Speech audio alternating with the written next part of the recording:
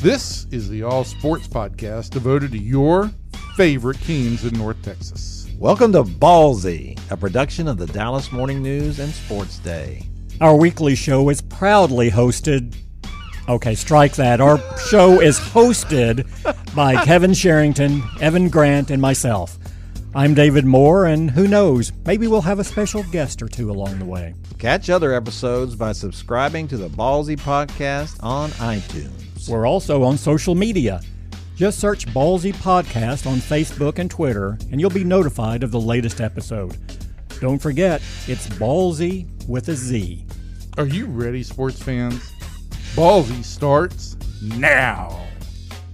Hello, everybody. Welcome into Ballsy, the Sports Day DFW Dallas Morning News Sports Podcast. I am Kevin Sherrington, joined by David Moore. Hello, David.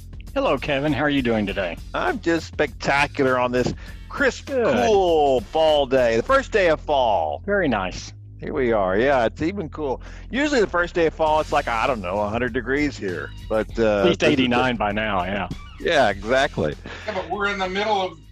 Wait a minute. Hold on a minute. Who you are been you introduced. anyway? You can't speak until you've been introduced, okay? Oh, Who are you? Who Kevin, are you anyway? let's just go to the show. That's what I say. And then it is Evan Grant. Hello, Evan. Hi, I'm here. It's raining outside my window, and I guess that's the outer bands of Tropical Storm Beta. Well, you know, it's always better to be raining outside your window than inside your window, right, Evan? I've had that situation too, Kevin. Yes, you have. I'm sure you have. So did you say beta bands? Is that what you're discussing here? Yeah. Yeah, beta bands. I thought beta bands were something about your wireless connection. I didn't know. I wasn't sure what that meant. You know what you need and when you get some of those beta bands, you need beta blockers. Beta blockers. That's right. Put up the old beta blocker. That'll stop it. That's great. That's really funny to those people down on the Gulf Coast. They think that's high humor. Middle-aged humor right there on beta blockers. Yeah, for sure. Very, very middle-aged. So the Cowboys, they won as expected, on Sunday. That game went down just like I figured it would. Come down there. We looked over at Greg Zuerlein and said, "Hey, man, what do you got up your sleeve here?" And he said, "Here, I got this kick for you." Now, David, did you get to see anything like that in practice? Did you ever see him kick a ball like that? No, normally the part of practice we don't see where they're working on those kicks individually. We don't see that. They're off on their own when they do that. We see them in the team setting when they're going through special teams drills. Did not see him work specifically on that kick. Yeah, what I love is that now they're saying that John Fossil is saying that we've got I'm getting a lot of calls about this. Like, this is going to work now, right? If somebody stands up there and kicks the ball like that, the entire team is going to jump on the ball. The receiving team is going to jump on the ball at that point. This has been. I've got a theory on that. What's that? I really do. I think that if you go back and you watch how Zuerlein just kind of kicks it. I think it literally took Atlanta by such surprise that ball was in play. That's why they all brain locked. I don't think that's going to work on multiple occasions. I think that's a one-time surprise element that actually worked against a brain-dead team. Yeah. I think, Brian Broaddus brought up a really great point that the kick was also towards the Dallas sideline. So, if it's toward the Atlanta sideline, you'd have all the Atlanta coaches screaming at these guys to jump on the ball, right? Fossil acknowledged, we talked to John Fossil yesterday, and while he didn't come out and say that, he laughed and said, "You guys are on to me." So it was purposely kicked toward the Cowboys sidelines. Again, it's such an unusual, he didn't use the tee.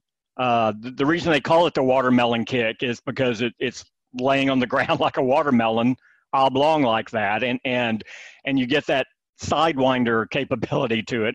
And the other thing is, everyone was mesmerized by it. In fact, C.J. Goodwin got the fumble, but it was actually about 13 yards. And, he could have jumped on it sooner too. I think it was such an unusual rotation and was so slow and was so unlike other onside kicks that you were going, well, wait, is now okay? Can I do it now? And you kind of lost track of where the 10 yards was. But the other thing was, I think that made it work was those Atlanta guys standing around looking at it, those were the blockers. Right. Their goal was to block for their return guy picking it up. And yeah, you have to, even blockers have to be aware to get, but normally it's just like a reaction. It's like hitting a liner back to the back to the pitcher's mound. I mean, you just react and you do it. Though normally the blockers, that's the only thing they do anything on onside kick. So they were standing there going, okay, well, our returner will know what to do. We're here ready to block for him. So I think it was just a little bit of an uncertainty on everyone's part. But actually last year, Fossil did a kick similar to that when the Rams played here against the Cowboys, and it just went out of bounds. It was just barely out of bounds, and so Dallas got the ball. It was the same situation when we put the ball on the ground. Yeah, it was comparable. Yeah. See, that's what's fascinating to me about this. I'd like to know how Zerline came up with this. Whether it was his idea, something he'd been doing, or was it something that he got from Johnny Heckard? Because they said that they had practiced this thing together. The fact that you would just stand there, not even take a step. You just stand there and just hit the side of the ball and watch it curve up the field like that. I mean, clearly he's done it before. He's practiced it, and he knows that he can do this, and was confident enough to do that it would do that. It was like watching, how you watch pro golfers and they do that thing where they're bouncing a golf ball on their club. Clearly they've been doing this kind of stuff a lot because they're bored stiff, hitting bucket after bucket of balls. I need to do something else for fun. I'm just wondering if he ever really thought this was the kind of onside kick I'm going to try, instead of the usual stuff you see where guys hit the top of the ball and make it bounce up over people. All the other things that people try. For this one to come up at this point was just phenomenal to me. Well, I will say it was desperation and last resort. And so you get a lot of creativity in those situations, and you try things even if you don't know if they'll work, because the odds of you getting it are so low anyway. I think it's like, 11% or something on those onside kicks, even less in that situation. But Fossil, John Fossil is one of the more creative special teams coaches around, and he encourages different ways to do things.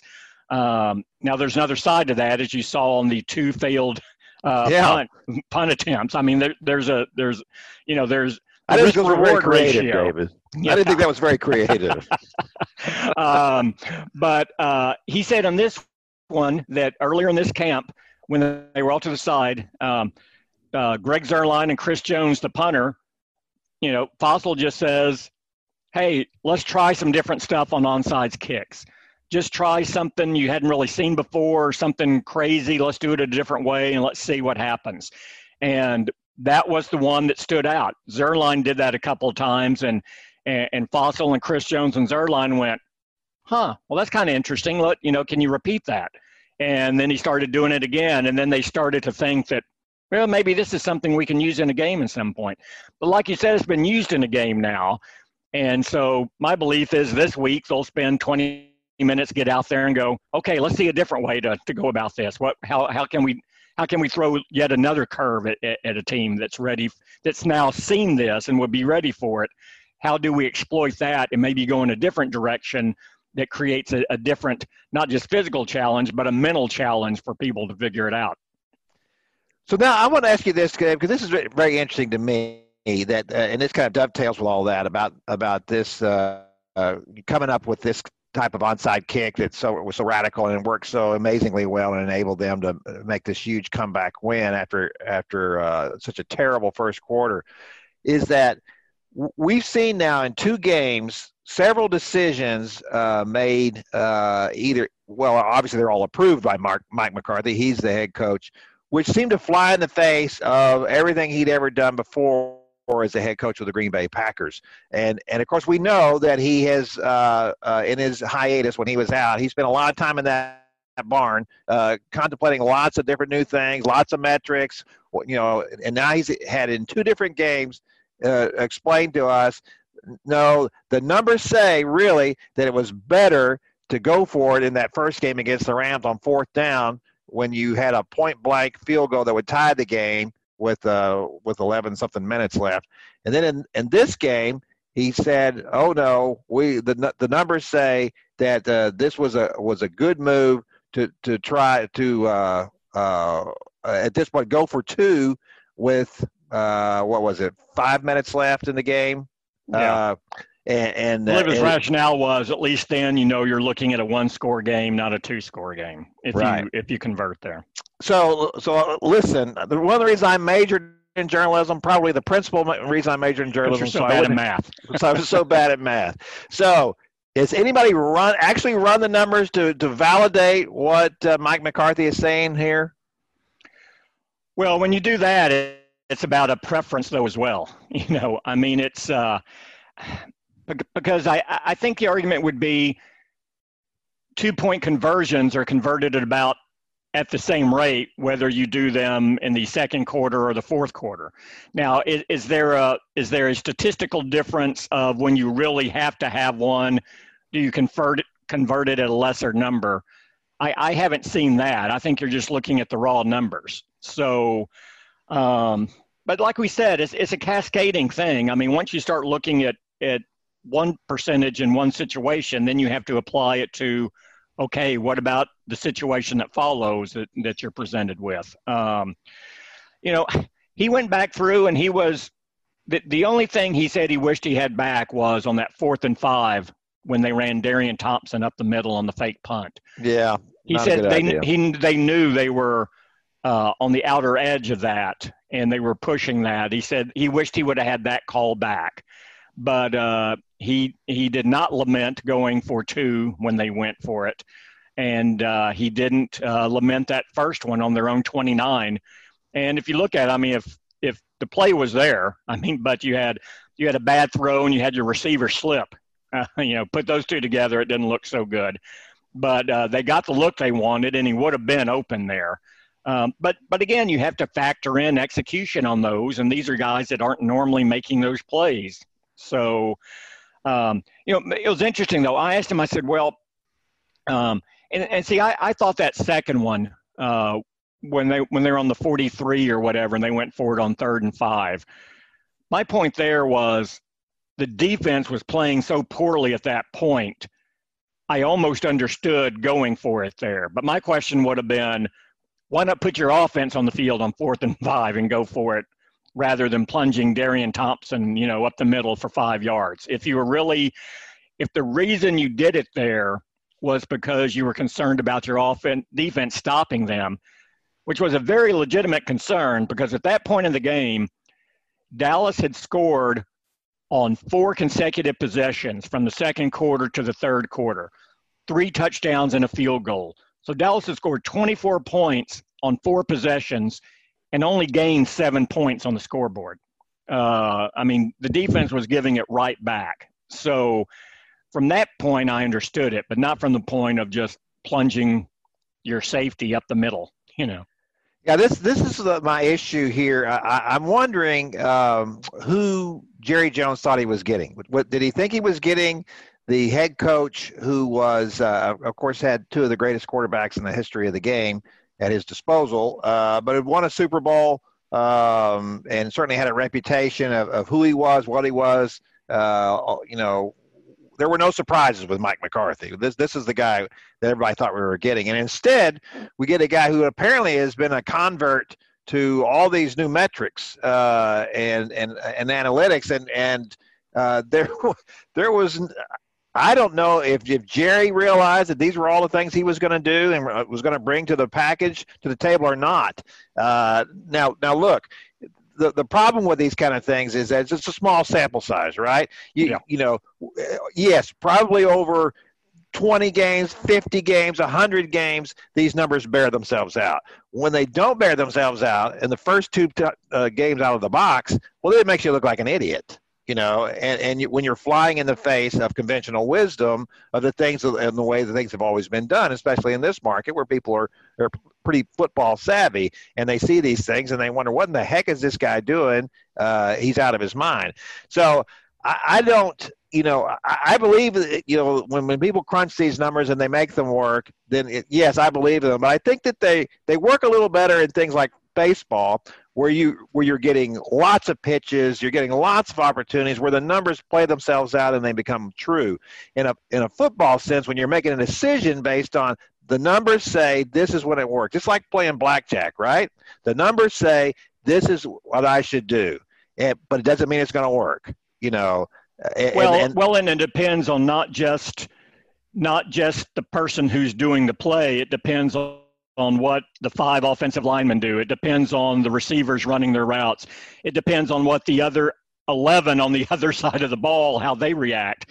I mean, you could have a great play and the percentages are in your favor, but actually a defender can be out of position, and that's the reason a play that should have worked didn't. And it's not because they even made a good play. It's because the guy's out of position. So in baseball, you're reducing a lot of that peripheral influence, I would say. I would say it's more isolated on the numbers themselves in those situations. And it's so, yeah, I agree. I think the purity of the analytics or the analytics are probably a little more pure when you apply it to baseball than you do football, just because of the nature of the sport. Yeah, you just get more opportunities. It'll be interesting to me to see if McCarthy remains faithful to this. If he believes that, yes, I really believe in this stuff now, and this is what the numbers say, and I'm going to stick to it no matter what happens here. I'm just wondering at what point Jerry goes to him and says, "Hey, man, what are you doing?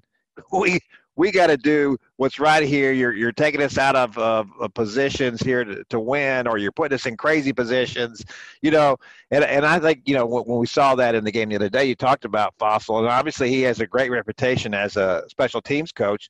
But those were obviously his ideas. He goes to Mike and says, "Hey, how about it? Can we pull the trigger on this now?"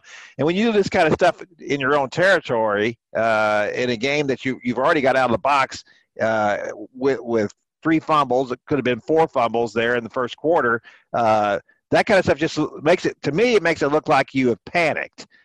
We panicked and we have to do something crazy now. I would rather see a situation like that in a situation where it was a 0 game. Like you're tied, nothing's happened. Okay, you want to try this right now? Okay, fine. But when in a game where you're already down 20-0, or you're putting yourself, you're on your way to 20-0. I just think it just seems like you're sending a message to your players is that we're out of this game and we're going to have to pull some really crazy stuff. Now, maybe the players think the opposite. I saw some of the quotes where guys said, "Yeah, we're happy that they wanted to try things and try different kind of things." Maybe most of them feel that way, and I'm it wouldn't be the first time I was wrong about something. Well, I think one that look, it certainly bears watching because.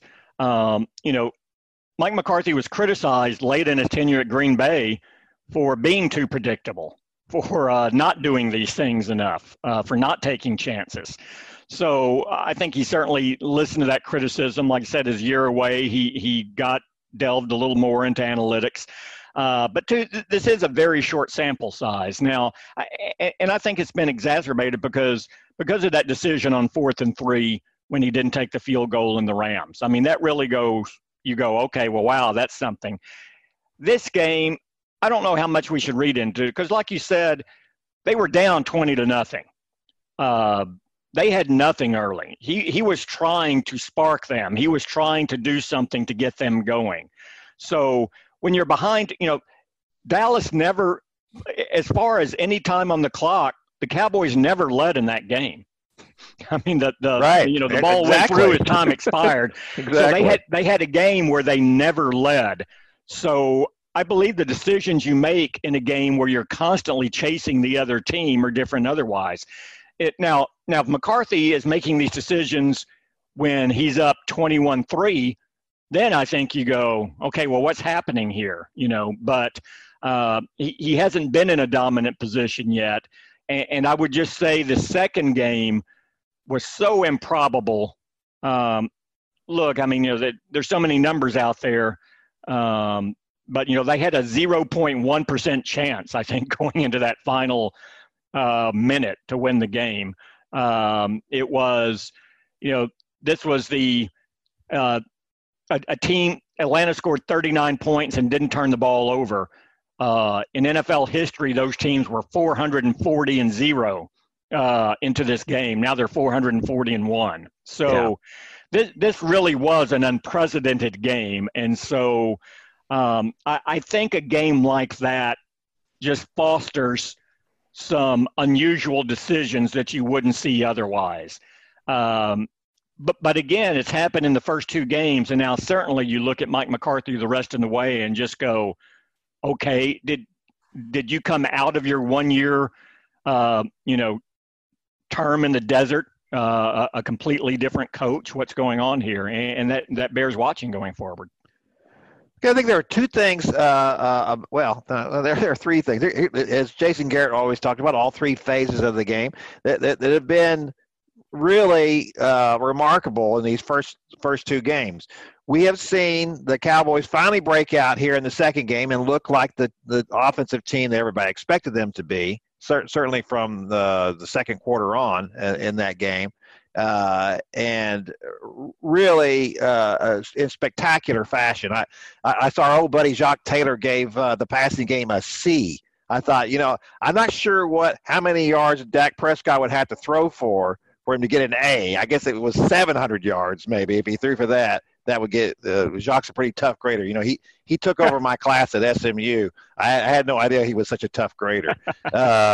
So at any rate, an unbelievable performance by Dak in that game. He was able to go downfield. I think the fact that they're playing with two, reserve tackles in that game, pretty remarkable to be able to do what they were able to do on offense against a team that now the Falcons don't have a great defense, and that's for sure. But still, I thought a pretty impressive performance overall by the offense once it got on track and stopped just handing the ball to the Falcons.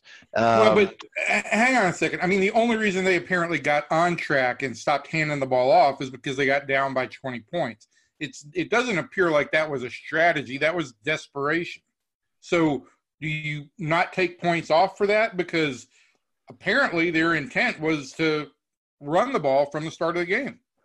That certainly was the intent of game one against the Rams. They were just they're going to run the ball, right? I was a little stunned by that. I don't know if that was based on the fact that you don't have Lyle Collins, who is a great run blocker at right tackle. And you got a rookie over there.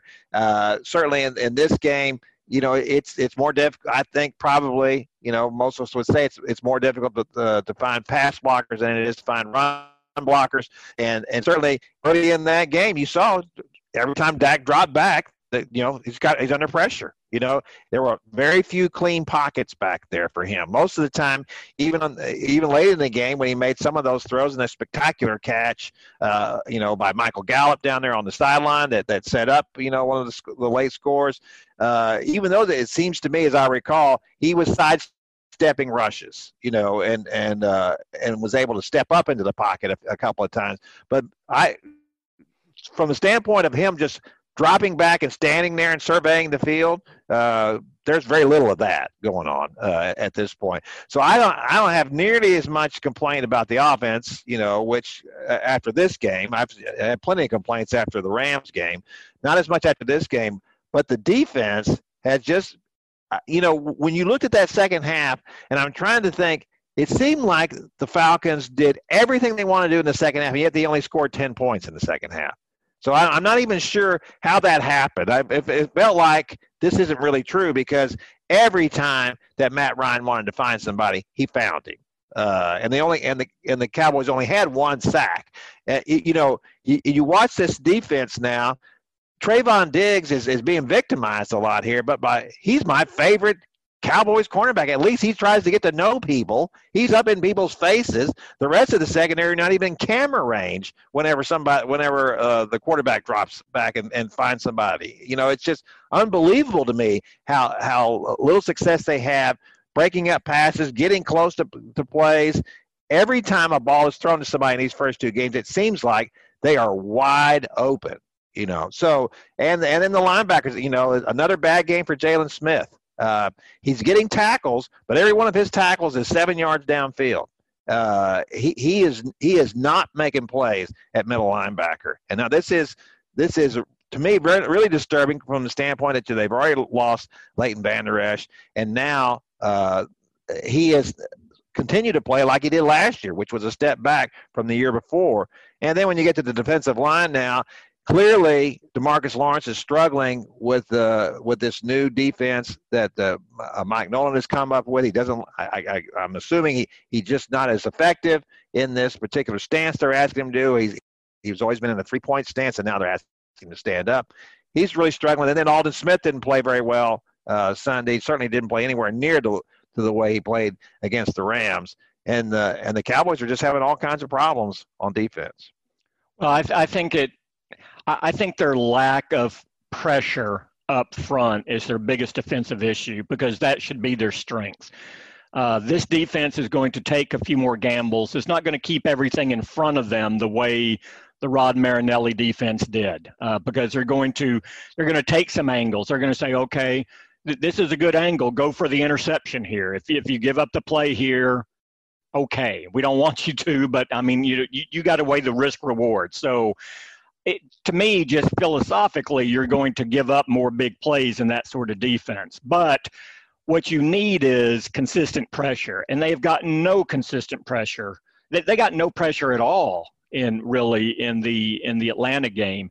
No. And that was more disturbing, because I understood it on some extent in the Rams game, because the Rams were going with quick drops. Everything were short passes. Goff only threw one pass of 20 or more yards in that game, only one attempt. Matt Ryan did a lot more than that. They went deep several times, and he had the time to do it. And you're right. But to me, the defense has been so bad because you haven't had any pressure up front. And with DeMarcus Lawrence, Aldon Smith, and Everson Griffin all on the front line, they should be generating some pressure. They should make it uncomfortable on the quarterbacks, and they really haven't done that much in 2 games. That's the biggest concern in my mind, because that's the strength of your defense. It's not the secondary. And so you're going to have to put them in situations. You're going to have to cover for that, and they're not doing it. The best linebacker on the field on Sunday was Joe Thomas for the Cowboys. It was not Jalen Smith. No question he was the best linebacker in that game. So, yeah, there's some concerns here. And I 2 reasons in my mind Atlanta only scored 10 points in the second half. And you don't really give the Dallas defense much credit for any of it. One, I looked up late in the third quarter and went, why is Atlanta running some of these plays? They can pick apart this Cowboys secondary at any time they want, and they're content running Gurley around the right end. Yeah. Why are they doing this as often as they're doing it right now? I know they're saying we'll just take time off the clock and all of this.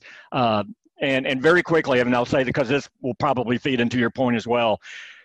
If Julio Jones hadn't dropped that pass in the end zone, the Falcons would have won that game. That was a beautiful throw by the other receiver, Gage. Right, yeah. Dropped it right over the defense. I mean, and he had a clear look at it. And Julio Jones, so the one time they did go deep, they won on the play, and they weren't able to make it. So to me, play calling and then that one big opportunity that Julio let go through his hands are the reason Atlanta lost. And Evan, you've seen this before. I'd like to say one thing real quickly, and then I will bow out once again. David, to your point, I don't know if you're aware of this. The Falcons are not very good with a lead. They in some games that they've played. Is there one you can point to? None come to mind. There's a lot of examples, but in maybe a Super Bowl. Oh yeah. That's right. The Super Bowl. They were only up by 25. Yeah. So yeah, they're not very good. I think the best point that anybody has raised here, by the way, is I just wanted to go back to this. The idea of sample size on 2-point conversions and when you go for them versus baseball analytics. I think there's a giant difference in sample size there, and probably a much bigger margin for error because of it. And secondly, even if you compare a 4th down and 3 to going for two in that situation. You've got more of a sample size to pick from on the 4th and 3 situations than you do on 2-point conversions in that situation. Cowboys won that game out of desperation. I don't know that they did anything right except got very, very well, let me take that back. When they were behind, the offense moved the ball. I don't know that they did anything strategically right other than come up with a surprising onside kick that caught a team that clearly didn't understand the rule or was completely awestruck in the moment by the unique nature of this kick, off guard. And I don't know. I guess my point in all of this would be, I don't know if I should be impressed or uplifted if I'm a Cowboy fan by this win. Oh, absolutely not. But I will say this, about the NFL. Look what happened last night with the Raiders and the Saints. I'm not, I didn't have the Raiders beating the Saints in that game. I don't have much faith in them and John Gruden and what he's been able to do out there. And they win that game by what? By 10? Now I realize that's a home game, but still, I don't know how much a home field advantage means anymore. So not in this season anyway. So I do think there is something to the fact that in the NFL, you win a game, you take that win. We don't care how we won, and we won a game, and then we're going to move on now. I think there are obviously issues for the Cowboys. I think that they're, I was impressed that they were able to overcome the loss of 2 tackles in that game and to put up 40 points and to come back like that. I think that was pretty impressive. He had 570 yards in offense. Yeah, that's pretty impressive against any team. And actually 497 of those yards came in the final 3 quarters. Yeah, exactly. They did nothing in the first quarter. The first quarter looked like the Rams game, right? It looked like this is a mess. I mean, what is this offense doing? And to all of Dak's critics, and certainly I cede their points occasionally. It seems like sometimes that Dak will make the stupidest throws are usually just the ones where he's trying to dump a ball off. I'm just trying to get this ball to a guy, and he's throwing it at his ankles. I mean, it's like, what are you doing, man? Just toss it to him. And those are the kind of things that drive you crazy. But then he comes back and makes a comeback like that one. That was a phenomenal comeback. And to be able to stay in that game when you were down and everything was going wrong, and the defense is not stopping anybody, and the special teams are turning the ball over, getting the bad part of the field, that's a lot of stuff to go wrong. And to keep your head straight and to make sure that you're going to come back, that's impressive. That ranks right up there. And unfortunately, Dak won't get any credit for that.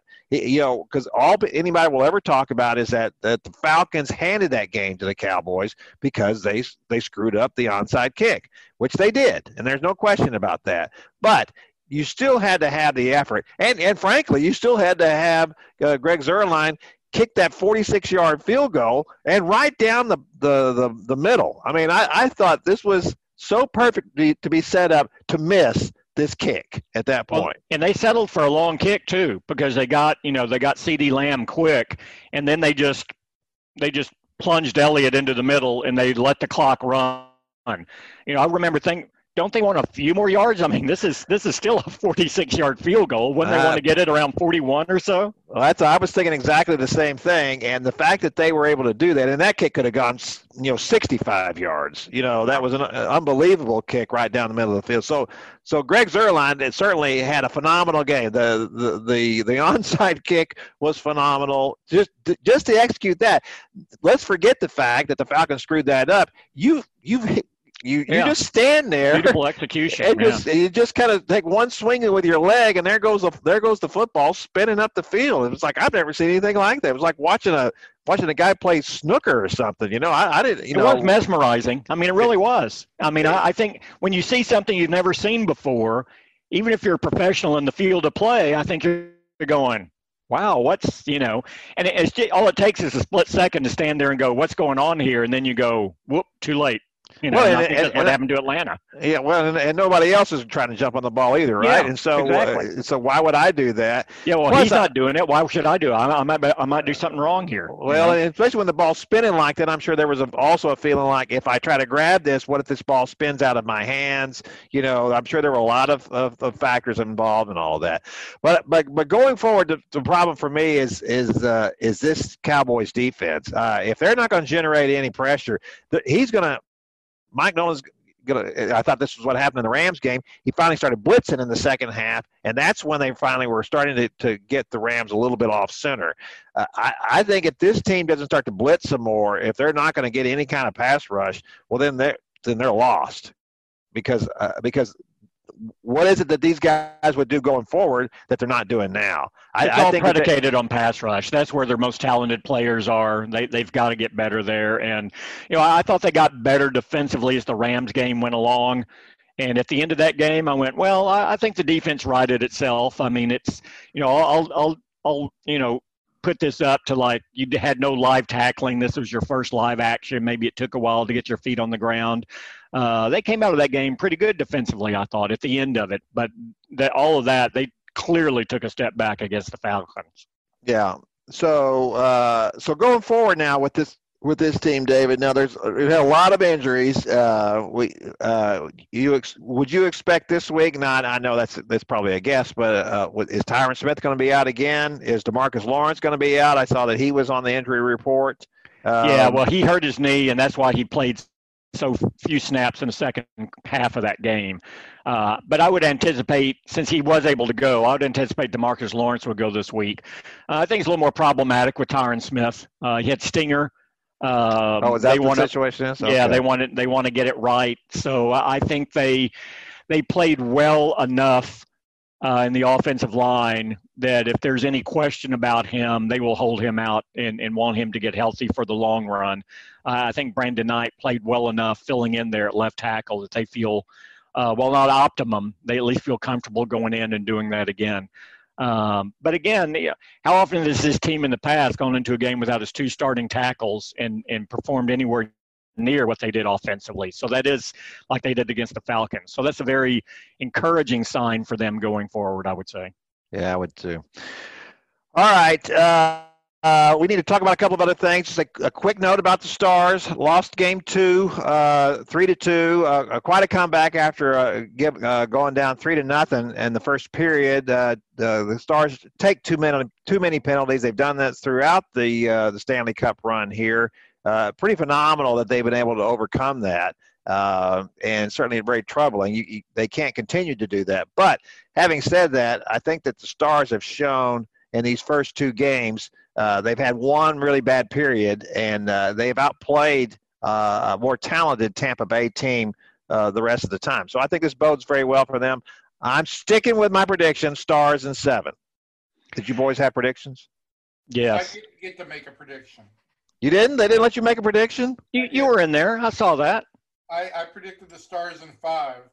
In 5? Yep. Wow, so you got to make a run for you. They got some work to do. Well, all they got to do is win 3 games in a row. David, what did you have the Stars? I got Stars in 6, and this is, again, these are always the way they went through the first 3 rounds. And like you said, they would fall behind early in games and then take them over. And I thought they actually beat. I mean, Vegas, I thought, was probably playing better than them, and they beat them. Right. So they've beaten teams that have played better than them, and you look at that and you kind of go, this is where you always wonder whether you get caught up in a narrative before it plays out, and you always remember narratives at the end and the team of destinies and all this, and you look at it and you go, oh well, they did this all the way through the playoffs, and you probably forget that. Well, some teams did it through the first 3 rounds, but they couldn't do it in that, in the final. Right. But there were just so many. I thought that the Stars had one series where they weren't, where the other team seemed to be playing better, and they've won series where they were definitely playing better. So it seemed that they had won every way to get to this final. And the way Adobin was playing, it was like, well, I think they're still in really good shape, but they've got to get a little bit more scoring from some guys that they haven't gotten it from yet, I think. They kind of get scoring from everybody so in lots of different ways. It's just kind of phenomenal how they've been able to do that. The thing that frustrates me sometimes watching the Stars is that they're in their puck possession, they're not great about putting a lot of pressure on. They're very comfortable playing in their own zone. They don't mind standing down, sticking down around their zone and taking shots, smothering shots. That's kind of what they do, and then they'll get a breakout, and then they get a score, or they rely on the power play. But they can't continue to rely on their penalty kill, though. They've been very good at that, but they're going to have to get better to keep this thing going. All right, Evan, we're going to have to wrap up with the Rangers here. We don't have a lot of time, but I want you to talk about why this team continues to win when it needs to lose. It lost yesterday. Well, but it won the day before. So it's 500. That's not well going to beyond what they're playing. That's not going to do it. As I've often told all the little leaguers I've worked with, you can't lose them all. Yeah, you can lose them all, but it's not palatable. Go ahead. Listen, I asked both John Daniels and Chris Woodward this yesterday specifically because we know there's a lot at stake for this team for the future. This is all about the future. They enter this week with the second worst winning percentage in baseball, and if everything remains on schedule in terms of how they determine draft order, which is the expectation, the second worst record will get the second best pick. There's no chance to catch the Pirates. The Pirates have taken losing to an art form. They are the worst team of a generation. But for this Rangers team, and for really any team, the players aren't going to go out there and try and lose, for crying out loud. The players are going to go out there and compete. The manager is going to try and put the best players that he has out there on the field to win. And what they have done, if you want to look at the element of tanking, is they've been more than willing to run a bunch of young players out there. And I think either tonight in Arizona or tomorrow, maybe both days, they will run out a lineup that averages 25 years in 25 days. And that's about the closest you can come to actually trying to lose. And they need to lose these two games to Arizona because they have a half-game lead on Arizona for the second spot. Tell our listeners who you think is going to be the first pick of the draft. Well, I think everybody thinks that Kumar Rocker of Vanderbilt is going to be the first pick in the draft, and I think that's all fine thinking. I love when you prompt me, here, talking puppet. Well, you weren't getting to the point. You're burying the lead as usual. I mean, that's the thing is everybody, you've said this, and everybody on my Twitter feed has said tank for Rocker. And I don't know that come next July that Kumar Rocker is still going to be the best possible pick. Jack Leiter at Vanderbilt might outpitch him if there's a baseball season this year. They've both got really good sports backgrounds. They both come from extreme athletic families of great success. Kumar Rocker, son of Tracy Rocker, now a coach at Auburn, at South Carolina, was a great defensive lineman at Auburn. Lombardi winner, Outland Trophy winner. Yep. Jack Leiter, the son of Al Leiter, longtime left-handed pitcher in the big leagues. So both those guys have strong track records, and there's going to be some other guys that if there's a baseball season, there will be some consideration of. I will say this. I hope to spend a good amount of time next year in Nashville doing some boondoggle stories on the Vanderbilt baseball program. Yeah. I'm sure you'll swing that. But I mean, from the Rangers standpoint, this series, the only thing I can say is, look, there's a lot of bad teams in baseball. The Rangers just happen to be one of the best at being the worst. They've got a big series today and tomorrow with Arizona. They have a half game lead on Arizona for the second spot in the draft. If they've ever needed to lose games, they need to lose these 2 games on Tuesday and Wednesday. Well, then let's just carry that right on over into the closing series with the Astros as well.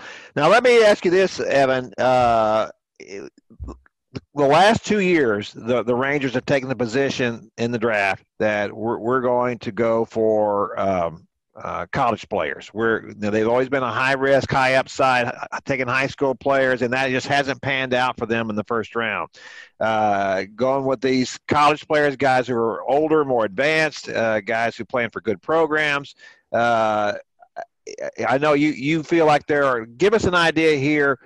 Who might go on the top of that draft? Because you mentioned somebody in our little pre-podcast meeting about a Jesuit player. Yeah, the shortstop, Jared Lawler, is considered by Baseball America in their early 2021 high school rankings the number 2 high school player in the country at this point. And I am guessing that some of that would be based on whatever summer tournament exposure some of these players had.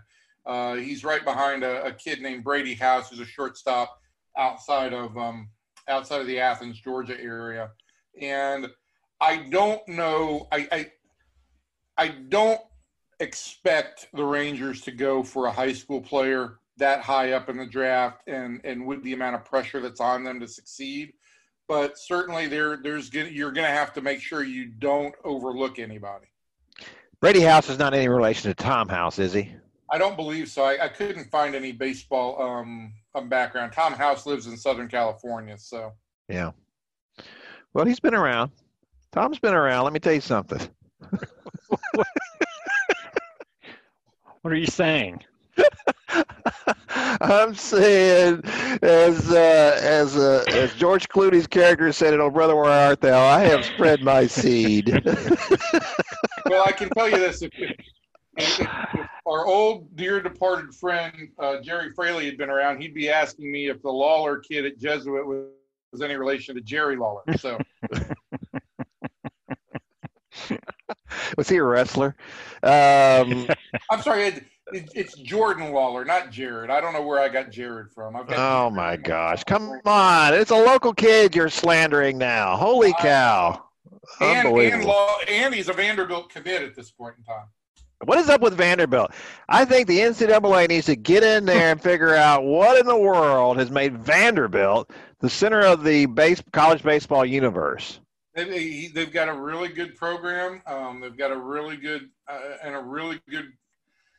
rate of graduating players to the big leagues. I mean, it's just and really all those SEC programs have really good track records at this point in time for graduating guys to the big leagues. I mean, look at what the Rangers were running out there at the start of the season for a rotation. You had an Ole Miss guy at the front. You had a Vanderbilt guy number 2. You had a Missouri guy number 3. SEC baseball is, I would say it's the equivalent basically to AA baseball right now. So you're getting those kids after they played 3 years of very high level baseball. And to some extent, I think you can say that for the upper level of the Big 12 too. And maybe the ACC. I just think the SEC is deeper from top to bottom. I want to say this about Kumar Rocker, and I've only just seen obviously I saw him pitch in the World Series, and I've seen very little of him pitch. I haven't seen Jack Leiter pitch at all. I will say this, though. I just like the idea of a guy who is 6'5", 255 pounds, and he's not a fat guy. He's just a big guy with a lot of charisma, a lot of poise on the mound. This just seems to me a guy built for success in the big leagues. Because you can go back, and those big guys can fill out and can get heavy. I mean, look, Lance Lynn is a big man at 6'7" and 260, and I may be underestimating Lance's weight at this point in time. But there's a lot of people who are still betting that Lance can't keep up his success because of the weight. Joba Chamberlain was considered a very high level first round pick, but there were weight issues there. But those were guys who were overweight.